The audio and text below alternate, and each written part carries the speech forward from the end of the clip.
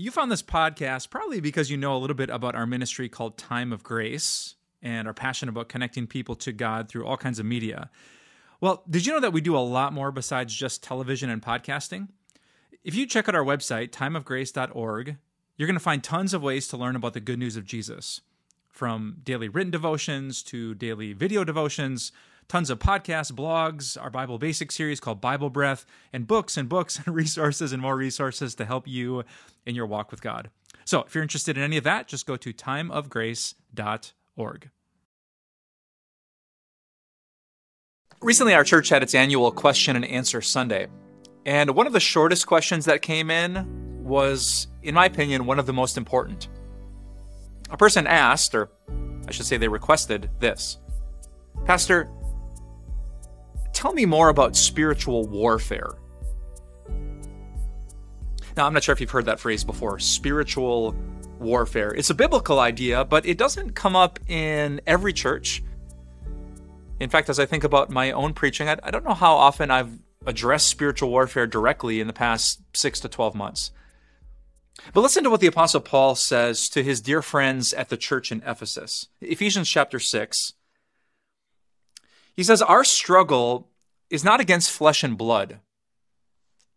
Like your real struggle isn't with your brother or your boss or your grouchy neighbor. No. Our struggle is not against flesh and blood. Our struggle is against the rulers, the authorities, against the powers of this dark world, and against the spiritual forces of evil, even in the heavenly realms.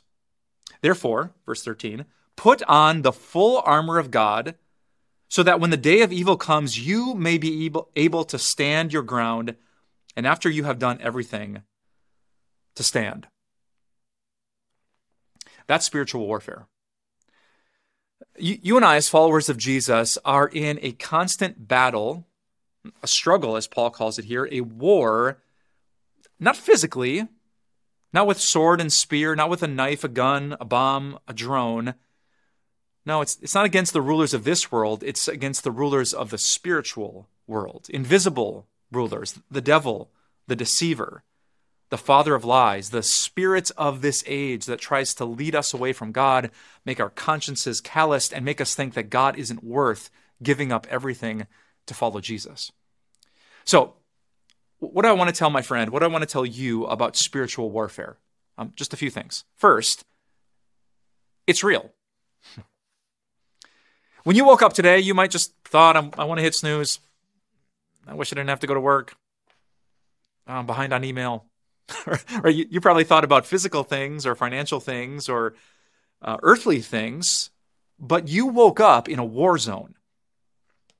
You woke up in this epic battle between good and evil that involves your very soul. Like, do you believe that?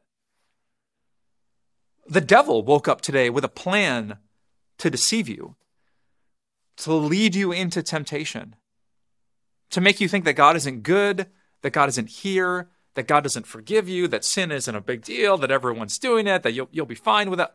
Like, he's coming with a strategy and a plan like a master general who has fought in countless wars. His goal isn't to scare you. It's not a horror movie. His job is to make you love God and other people less.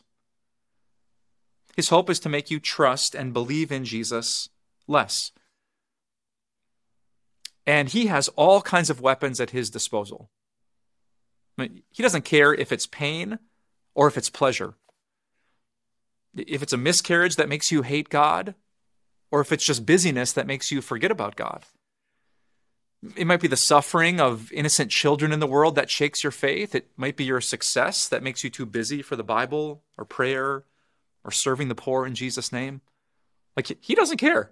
He will do anything as long as you and God, you and this book, are less connected than you were yesterday. It's a fight, it's a struggle, and it's real. It's hard to love God. It's hard to remember God. It's hard to love people.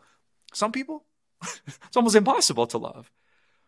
And so we are in this battle. The Apostle Paul says our struggle, it's real. It's happening against the spiritual forces of evil in the heavenly realm. So what should we do? That's the next big thing I want to tell you. Paul says, therefore, put on the full armor of God. Like, you wake up, and I'm guessing you put on some clothes before work. Maybe if you're doing some Zoom meetings and the camera's off, you stay in your jammies. But I'm guessing you put on something to be ready for your work. Well, Paul says here you should put on something to be ready for this war.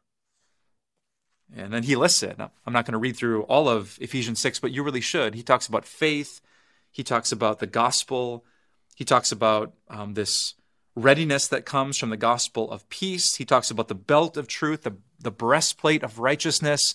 Like, I'm starting my day saying I'm righteous because of the blood of Jesus. I'm forgiven. I'm a child of God. I'm putting on the belt of truth. Like, God is worth it. He's worthy. I have a calling to love people today. Today is not about an easy or a hard day. It's not about maximum pleasure. It's not about, like, my day today is about God. God didn't call me home to heaven yet because he has a plan and a purpose for me to love him, follow him, seek him, serve him, and love people in Jesus' name, right? This is why it's so important to start your day thinking of God, maybe opening this book, doing a devotion, watching a good YouTube video, listening to worship music, starting your day in prayer. Maybe the Lord's Prayer is a good way to start your day. We're putting on the full armor of God so we don't spend half this battle spiritually naked. Right? You and I are human, we're frail, we're very weak, so we need the armor that God gives, the help and resources and weapons that God gives, because they have mighty power. When I think about being in a war with the devil, with dark forces and demons like that freaks me out. Until I remember Jesus, my Redeemer and my King. Do you remember what happened in the Bible when demons met Jesus? They cowered. They shook.